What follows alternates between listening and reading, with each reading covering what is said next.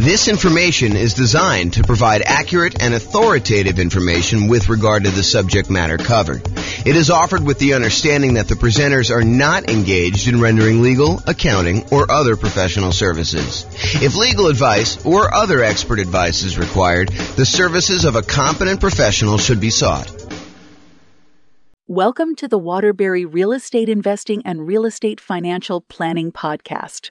Learn all about investing in real estate in Waterbury, Connecticut, with a combination of real estate financial planning and modeling with numbers specific to Waterbury, plus syndicated, more generalized recordings of live and pre-recorded real estate investing classes. Not all of them specific to Waterbury. Be sure to stay tuned after the podcast for a message from our sponsors. Well, good morning and welcome, everyone. This is James Orr, and today we have another really crazy cool presentation. This one is about the impact that buying an owner-occupant property has on you being able to be financially independent, whether you're buying 20% down rentals or buying 25% down rentals. In other words, in the previous class, we covered, is it faster? Is it less risky? Is it higher net worth for you to buy 20% down rental properties or for you to go buy 25% down rental properties?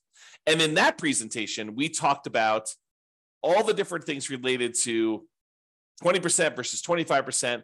But what we didn't specifically do in that kind of modeling is we did not have you buy an owner-occupant property first. So in this presentation, we have you buying an owner-occupant property with 5% down. Then you go and you buy 20% down or 25% down. And you might be wondering, hey, does buying the owner-occupant property slow you down? Does buying a property that's more expensive than you renting, is that going to reduce your savings rate and slow down your ability to save up for down payments? Or does buying an owner-occupant property where the mortgage payment, the principal and interest part of the payment, not the taxes and insurance, those are actually going up, but the mortgage payment stays fixed such that over time you end up saving more money than if you didn't buy an owner-occupant property, because rents would keep pace with inflation. So the amount you're saving would normally stay about the same over time. But if you buy an owner-occupant property and you have that mortgage payment be fixed, yeah, maybe at the very beginning, it's worse for you. You're saving less. But because the principal and interest part of the payment does not change, that remains static. And so over time, the amount that you're able to save to invest in whatever you're investing, in this case, putting 20% down, 25% down to buy rental properties, but it could be stocks, it could be bonds, it could be, Dogecoin, it could be whatever you're investing in, right? Because you'll end up having more to save if you buy this owner-occupant property as time goes on, because you fix in your cost of living expense, part of your cost of living. There's still some that's going up, the taxes and the insurance and the maintenance and all that other stuff on the property, but the mortgage payment is fixed.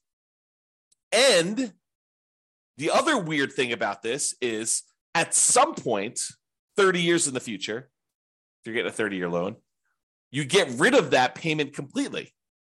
Your principal and interest part of your loan goes away because you paid off the loan. So now you're living on taxes and insurance and maintenance on the property.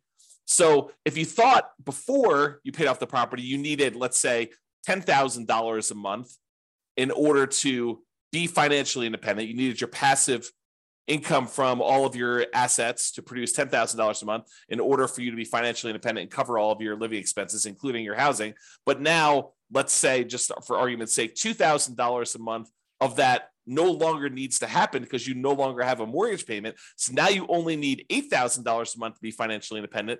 Well, that's super interesting, because if you were at $9,000 a month in passive income, by paying off your mortgage, you instantly become financially independent.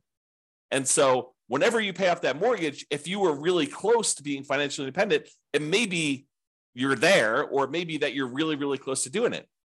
So all of these things impact whether you're going to be better off buying an owner-occupant property and putting 20% down, or buying an owner-occupant property and putting 25% down. So what we're going to do today is we're going to look at the difference between putting 20% down and buying rental properties or putting 25% down buying rental properties, but only after we bought a single owner-occupant property first.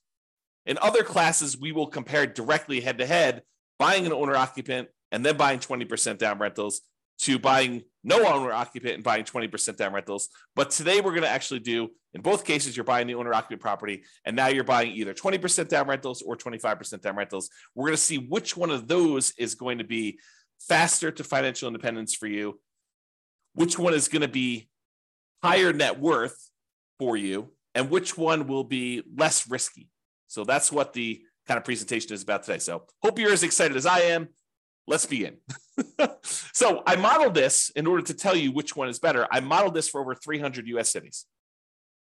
And what I went in there and I basically did is I set up a scenario in our real estate financial planner software that I wrote, and it allows us to go and model if somebody were to make a certain amount of money and they're saving a certain amount of money and they're buying properties that have certain characteristics based on whatever market you're in, and how long it takes you in order to get to the point where your investments actually all the returns from all your investments exceeds your kind of living expenses that you have there. And then we'll figure out how long it takes you to do that. And then we can measure a whole bunch of different things like net worth and time to financial independence and a whole bunch of different risk measurements. And honestly, we could go and look at any of the details. It's like probably 100 different variables that we track, but we'll kind of simplify for this presentation so I don't get too far in the weeds. So I did all those analysis, and then we're summarizing all that analysis. You can and probably should drill into the individual city that you're considering doing this in so you can get more details. Okay, so here's the comparison. In both scenarios, whether you're buying 20% down or 25% down, you're buying an owner-occupant property with a 5% down payment to start with, and you're voluntarily paying private mortgage insurance. And if you remember, private mortgage insurance is an insurance that you pay in order to protect the lender because you didn't put 20% down.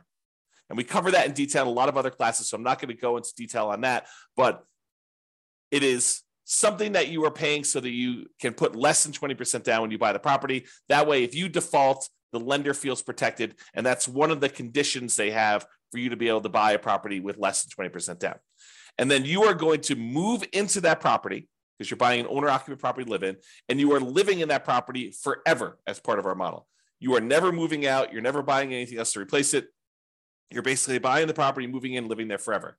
And then you buy your next property. In this case, you're going to be your rental properties when you've saved enough money for a down payment, plus closing costs, plus 6 months of reserves for both your personal expenses and the reserves on any properties that you own. And you can qualify for the loan based on a 45% debt to income ratio. So I am checking for all those things before you buy your next property. You need to have saved up either 20% down or 25% down, plus closing costs, plus 6 months of reserves for all of your personal expenses, whatever your living expenses are, and 6 months of reserves for any properties that you own. And you need to be able to have a 45% debt to income ratio, including the new property that you're purchasing. And then if all that criteria is met, then you can buy your next rental property as fast as you can. And some of them are going to be faster than others because in some markets, the cash flow is better and it actually helps you qualify faster with that debt to income ratio. And some of them, the cash flow is worse and it slows you down from being able to qualify for that 45% debt to income ratio. You need to wait until your properties actually cash flow a little bit better before you can qualify for the loan. Okay. And we're buying up to 10 properties total. One of them you're going to be living in, and up to 9 rental properties. So that's the criteria we're going to do. With the 20% down kind of situation, all those scenarios, you're saving up until you have 20% down to buy a non-owner occupant, an investment property, and you're going to put a renter in the property, and you're going to repeat that until you have 10 properties total, 9 of them are rentals.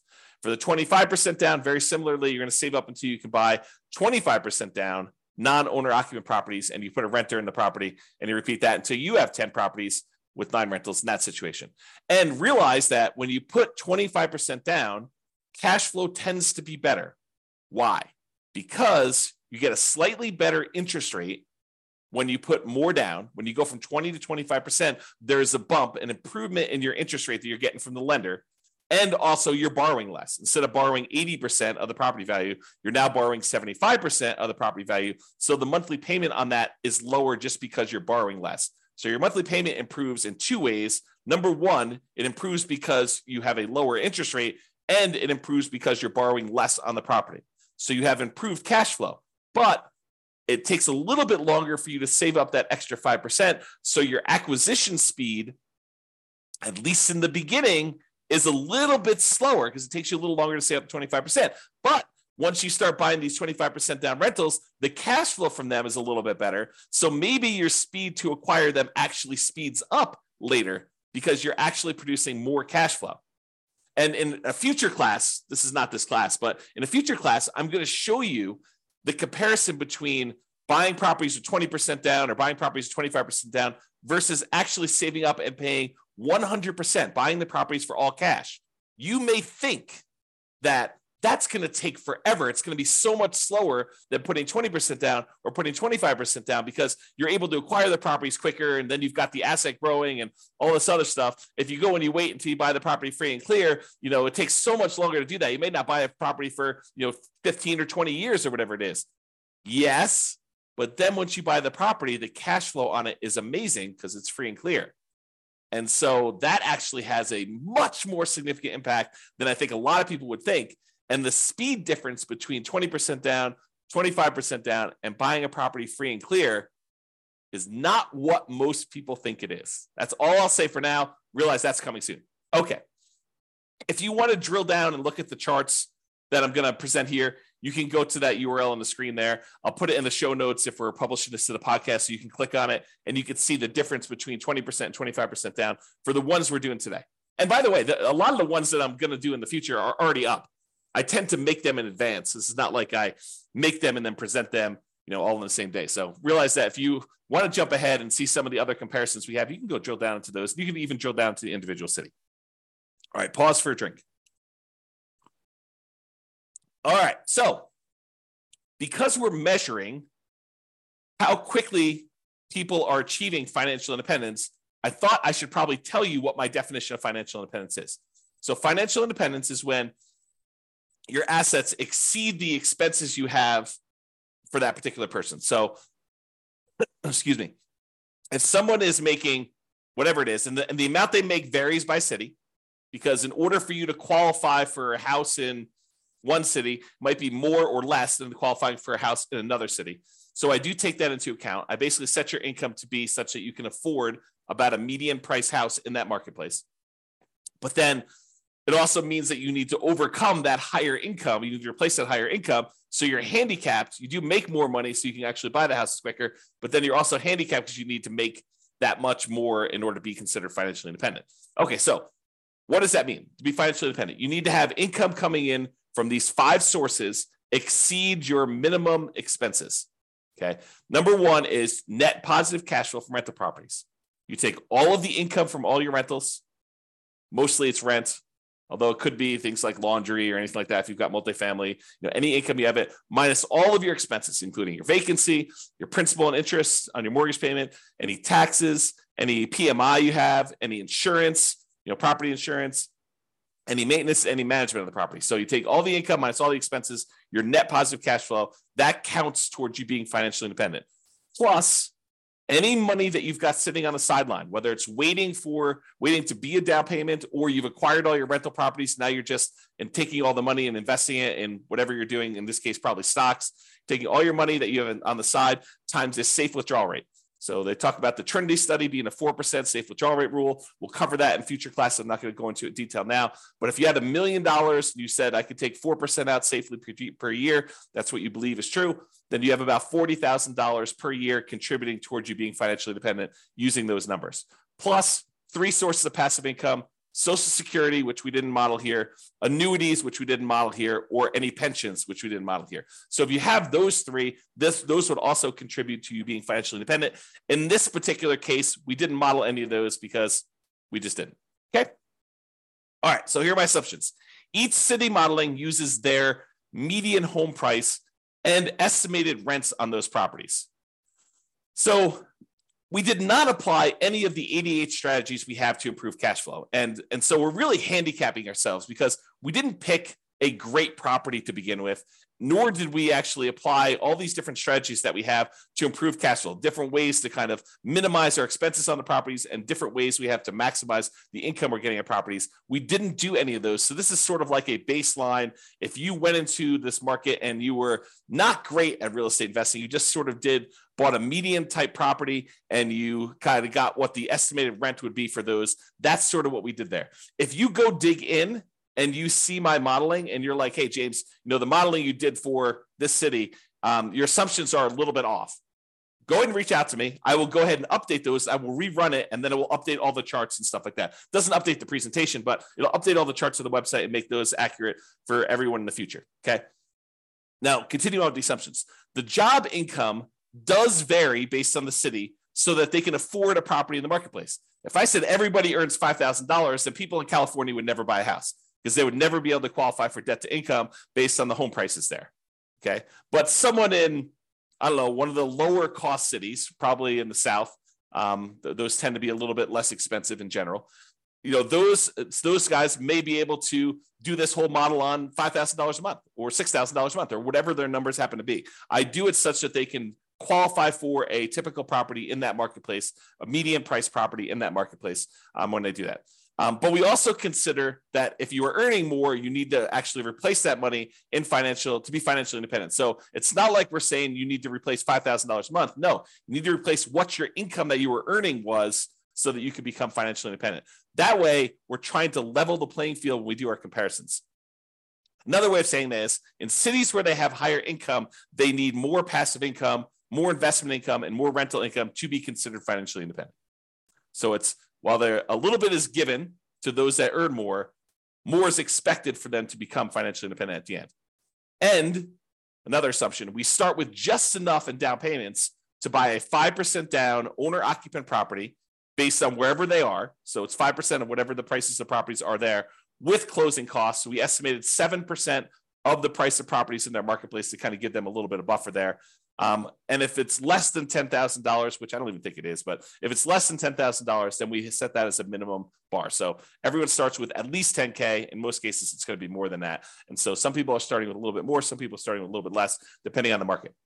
And the interest rates we're using for the owner-occupant property, as of right now, they're probably in this ballpark. They change a little bit each day, and with all the volatility going on in the marketplace, I'm recording this in March 28th of 2023. But if you kind of look at what the interest rates are, we're saying that interest rates are about 6.5% for owner occupants with 5% down. Plus, in addition to that, they'll have PMI. And if they're going to go buy a non-owner occupant property with 20% down, interest rates are estimated to be 7% for our modeling and no PMI for that because they're putting 20% down. And if you're getting a 25% down non-owner occupant loan, it's 6.75. So it's a 0.25% or quarter point difference between buying with 20% down versus buying 25% down. And I think that's conservative. Check with your lender because it varies a little bit each day, but I think that usually it's a little bit more than that. So I'm slightly handicapping the 25% down purchases by not giving the full benefit that they're going to get. And in that case, by the way, they're not paying PMI either. So with both of the non-owner occupant purchases, they're not paying PMI. Okay. And I modeled this out for 100 years, not because I think you're going to live to be 100 years from now old, which you may very well, but because I was modeling it out for 60 years at first, which I think for some people is too short and some people it's probably too long. However, we're finding that sometimes they achieve financial independence right after we stop doing our modeling. So I did 100 years to give us a wider range of finding out when people achieve financial independence. And you can see all of my assumptions in detail if you go to, at least for right now, realestatefinancialplanner.com/model. And you can pick your city and see a ridiculous number of models for your particular city and other cities if you want to see those too, and a whole bunch of comparisons of aggregate data for all the different cities at the same time. All right, so let's jump into the data. Let me take a drink. So financial independence achieved. It turns out that when you buy an owner-occupant property and then you buy 25% down investor properties, you achieve financial independence faster in 216 cities out of 305. So in other words, about 2/3 of the time, it would be faster for you in achieving financial independence in 2/3 of the cities if you put 25% down when you bought your rental properties. If you decided only to put 20% down, it would be faster in about 29 cities, about 10% of the cities. So in 10% of the cases, it was better for you to put 20% down. In 2/3 of the cases, it was better for you to put 25% down. And in 60 cities, about 20%, it didn't matter at all. It was exactly the same. Time to be financially independent. Okay. So there were a bunch of cities where you never quite achieved financial independence, about 20 or so, give or take. And that varied. So, and most of those, you didn't achieve financial independence, whether you put 20% down or 25% down. Now, you may have accumulated a rather large net worth, but you may not have actually qualified mathematically as all those criteria we kind of said about cash flow and invested assets times safe withdrawal rate. That may not have technically triggered you to be financially independent. However, if you're 65 years old, let me use an extreme example. If you're 100 years old and you've got $10 million invested between your properties and your invested assets and stocks and bonds and everything else, and even though you technically don't qualify where the cash flow from your properties and the invested assets times your safe withdrawal rate actually equals what you need to be considered financially independent. If you have $10 million and you're 100 years old, are you probably okay? Yeah, probably, because you could probably spend, if you think, hey, look, the maximum I might expect to live is to be 110. So I could spend $1 million a year and just deplete my assets so that I end up with zero. So technically you could do that. So there may be situations where you have a whole bunch of assets, millions of dollars in net worth, but you technically don't achieve financial independence in the mathematical sense, where the income coming in from the properties and the income coming in from your invested assets times safe withdrawal rate and the pensions and annuities and Social Security, those combined too. But those don't quite make you financially independent. Okay. All right. So this shows you a histogram showing you how many of the cities achieved financial independence broken out by time. And so you can see, like, let's look over here on the low end here. There are some that achieve it in, and probably in the 5 year or so range. There's about 5 cities that do that. And it doesn't matter if you put 20% down or 25% down, it's about the same number.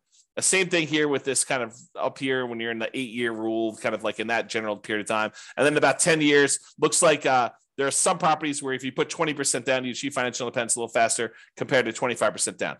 But what I want to point out to you about this is these look relatively similar to me, except there's this big bump here right after about the 30-year point. What is happening after this 30-year point? What happens after 30 years? You pay off your owner-occupant property because you bought the property with 5% down at the very beginning. Then you started saving for your investment properties. But after 30 years after you buy your owner-occupant property, that thing gets paid off. So a whole bunch of scenarios got to the point where they were financially independent as soon as you paid off this owner-occupant home. So you can see there's a big bump in here from when people pay off their houses. Now, that's not what's doing it for everybody, but it does have a big bump there when that happens. Okay? So you can see that. All right. So what this chart is showing you, it's showing you how many months faster it was to put 25% down or to put 20% down for each individual city. Each city is its own dot. The green ones show where it was better to put 25% down by this number of months, however many months it is away from this zero line. So like this one right here is about 25 months. So it's 25 months faster for this particular city than putting 20% down. So it's about 2 years faster or so for this particular city if you put 25% versus putting 20% down. And this axis shows you how expensive the properties are in that marketplace. So there's this market right here has really, really expensive properties, and it was better for you to put 25% down by about 6 months in that particular case. And you can see how far away they are from this kind of zero line shows you how much better. So I'll make some general statements about this data. When you put 25% down, sometimes it's a lot faster. They're a lot farther away from the zero line. Sometimes they're not, and sometimes they're exactly the same. That's all the ones that are on zero. Okay. But when you look at the ones that are red, the red ones are where a 20% down is faster by that many months.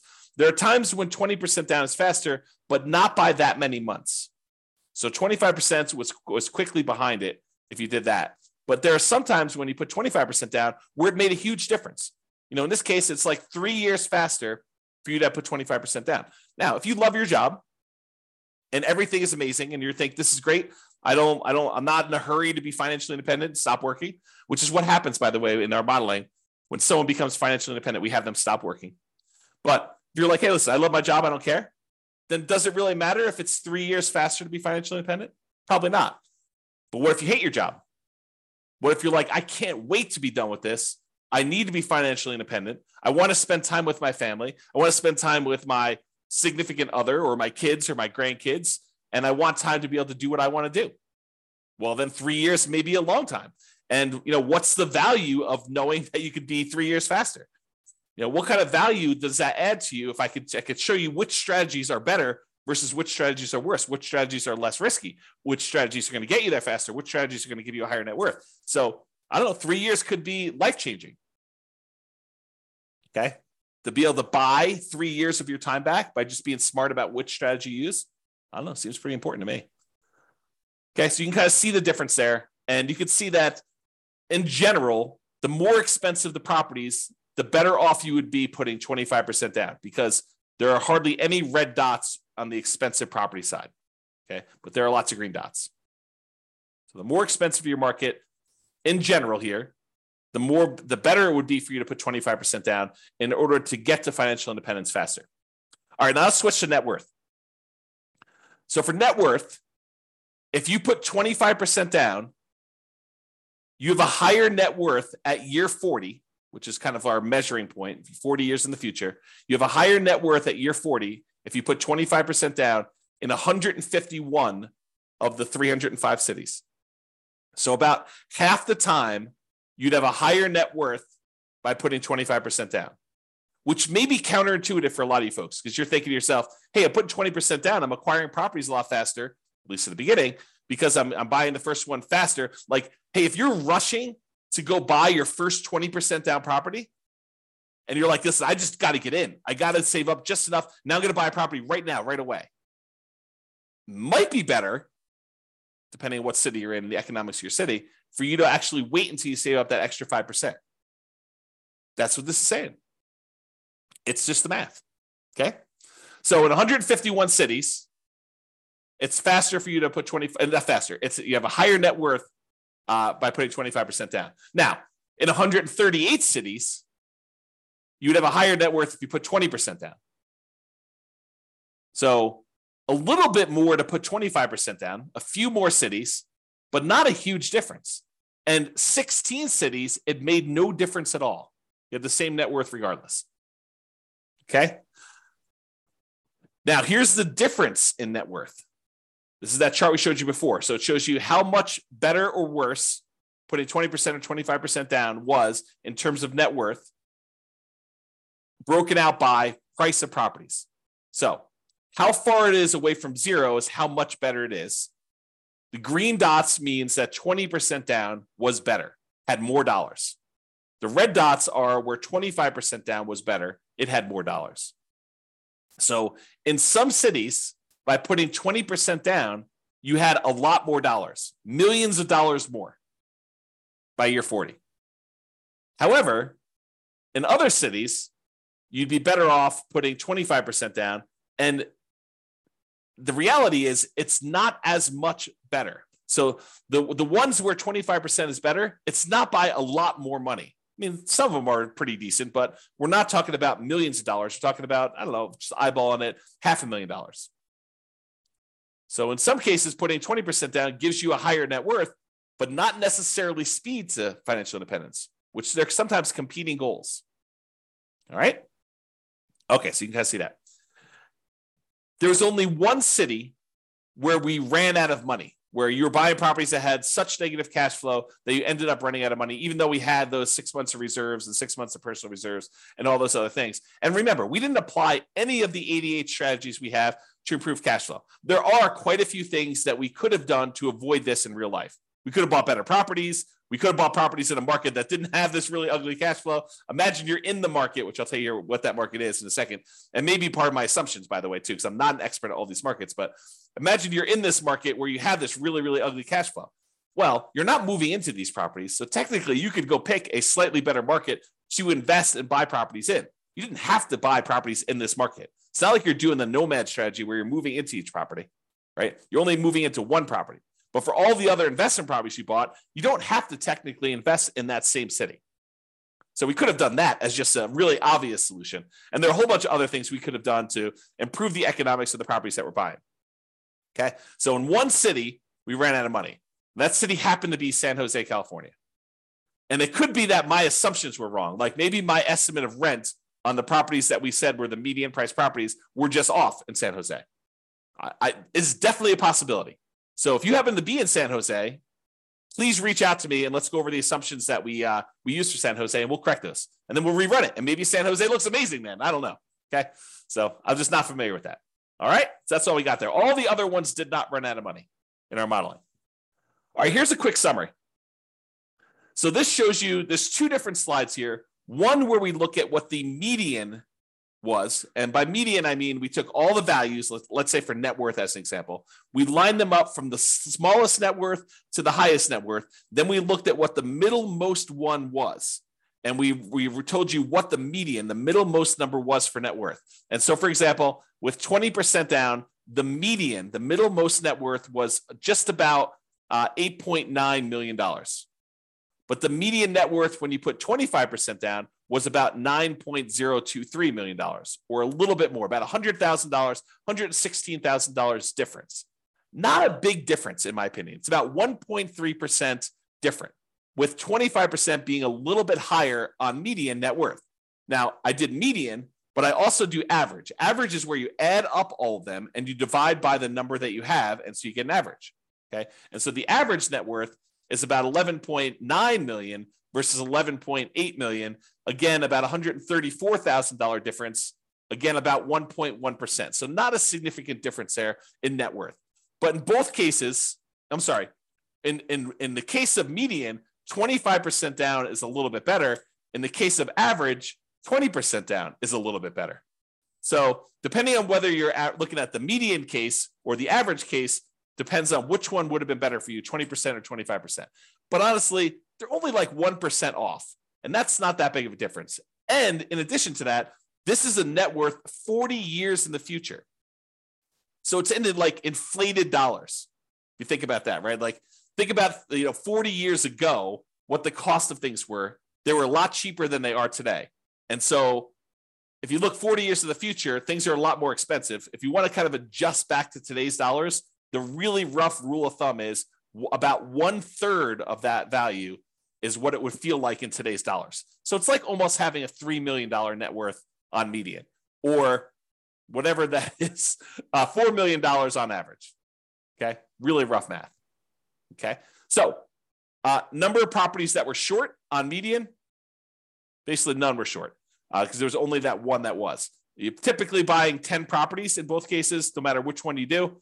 However, the time to be financially independent is about 492 months if you put 25% down versus 509 months, a little slower if you put 20% down, which means that on median, the middlemost one had about a 17-month difference. It was about 3.3% faster for you to put 25% down than for you to put 20% down. Interesting, right? And if you look at the average, putting 25% down was about 1.7% faster, a little bit less than a year, 9.2 months. All right. Now, let's look at risk. And I'm not going to go into detail on risk. You can go research this. In fact, I probably need to do several classes on all these different risk measurements. But when you think about all the different ways we could measure risk, like how much could rents drop before we have negative cash flow? Or how much can price drop before we'd have negative equity? Or what is our debt to income ratio? So the number that lenders tend to like to use to see how risky we are before they're willing to approve us for a loan. Or how much debt do we have to the amount of net worth we have, or how much debt do we have to how liquid we are, how much money we have sitting in cash somewhere, or how many months of reserves we have. We talk sometimes about having 6 months of reserves or 12 months of reserves. Well, sometimes you can have lots and lots of months of reserves if you have a large bank account balance, like 700 months of reserves. Okay. So if we wanted to measure all of these measures of risk, it turns out 25% down is universally better. It is better in all the different measures of risk. It's less risky to put 25% down when we look at all the median numbers over the full 100 years. Now, does that mean that it is always less risky? No, it could mean that in year 1 or year 5 or something like that, that 25% down is worse, but that over the long haul, over a very long period of time, because we measure this over the entire period that we're modeling, 25% down is less risky than putting 20% down. And that is true in most of the cases in average too. The spots where it's not true with averages is your average debt to account balance. So you have more liquidity if you put 20% down, and the number of months of reserves, which honestly is not that big of a difference. It's 0.9% difference. So, but most of the time, 25% down is less risky when we look at that. Okay. Now I told you this before. I've been using median home price and what I think rent would be by looking up some rents on those properties. And so these are not like cherry-picked deals. You could apply the 88 strategies we have to improve cash flow to improve on these numbers. Excuse me. Let me take a drink. So you could do better than this, is what I'm trying to tell you. You should be able to choose, and you should be able to do better. And I do model some of these improvements in other modeling, like buying 10% less price properties, or getting a discount, or buying down your interest rate, or all these different things. We do model those, but we'll get to those eventually. But these are sort of like the basic cases. If you are an expert in your market and you can help improve my numbers, please do reach out to me. I'm not trying to show, I don't want to show like, the one deal you found in 20 years that was super amazing. I want to find deals where any investor in that marketplace could find these deals. So if you could help me pick the numbers that are like any investor could go and buy these properties in your marketplace, that would be helpful to me. And then we could kind of update the numbers and kind of improve for those things. And as I mentioned earlier, there's really no local market limitations with this. If you're in a market where you have really bad economics, you could literally choose to invest in another market. You could go put your 20% down and buy properties in a much better cash flowing marketplace than the one you're living into. Now, the one you're buying as an owner-occupant, you're buying that in your local marketplace. But all the other investment properties, the 9 other rentals, could be somewhere else. So just realize that it could be better than what we're showing. All right, so in conclusion, in our current market conditions, our current price, our current interest rates, our current rents, in about 305 U.S. markets, using what I would consider to be less than ideal median price to rent properties, putting 25% down is slightly better in terms of net worth and speed to financial independence. The market does matter, though. This is not universally true, which is what I think is really frustrating to people who, when they get online, the online forum, they're arguing.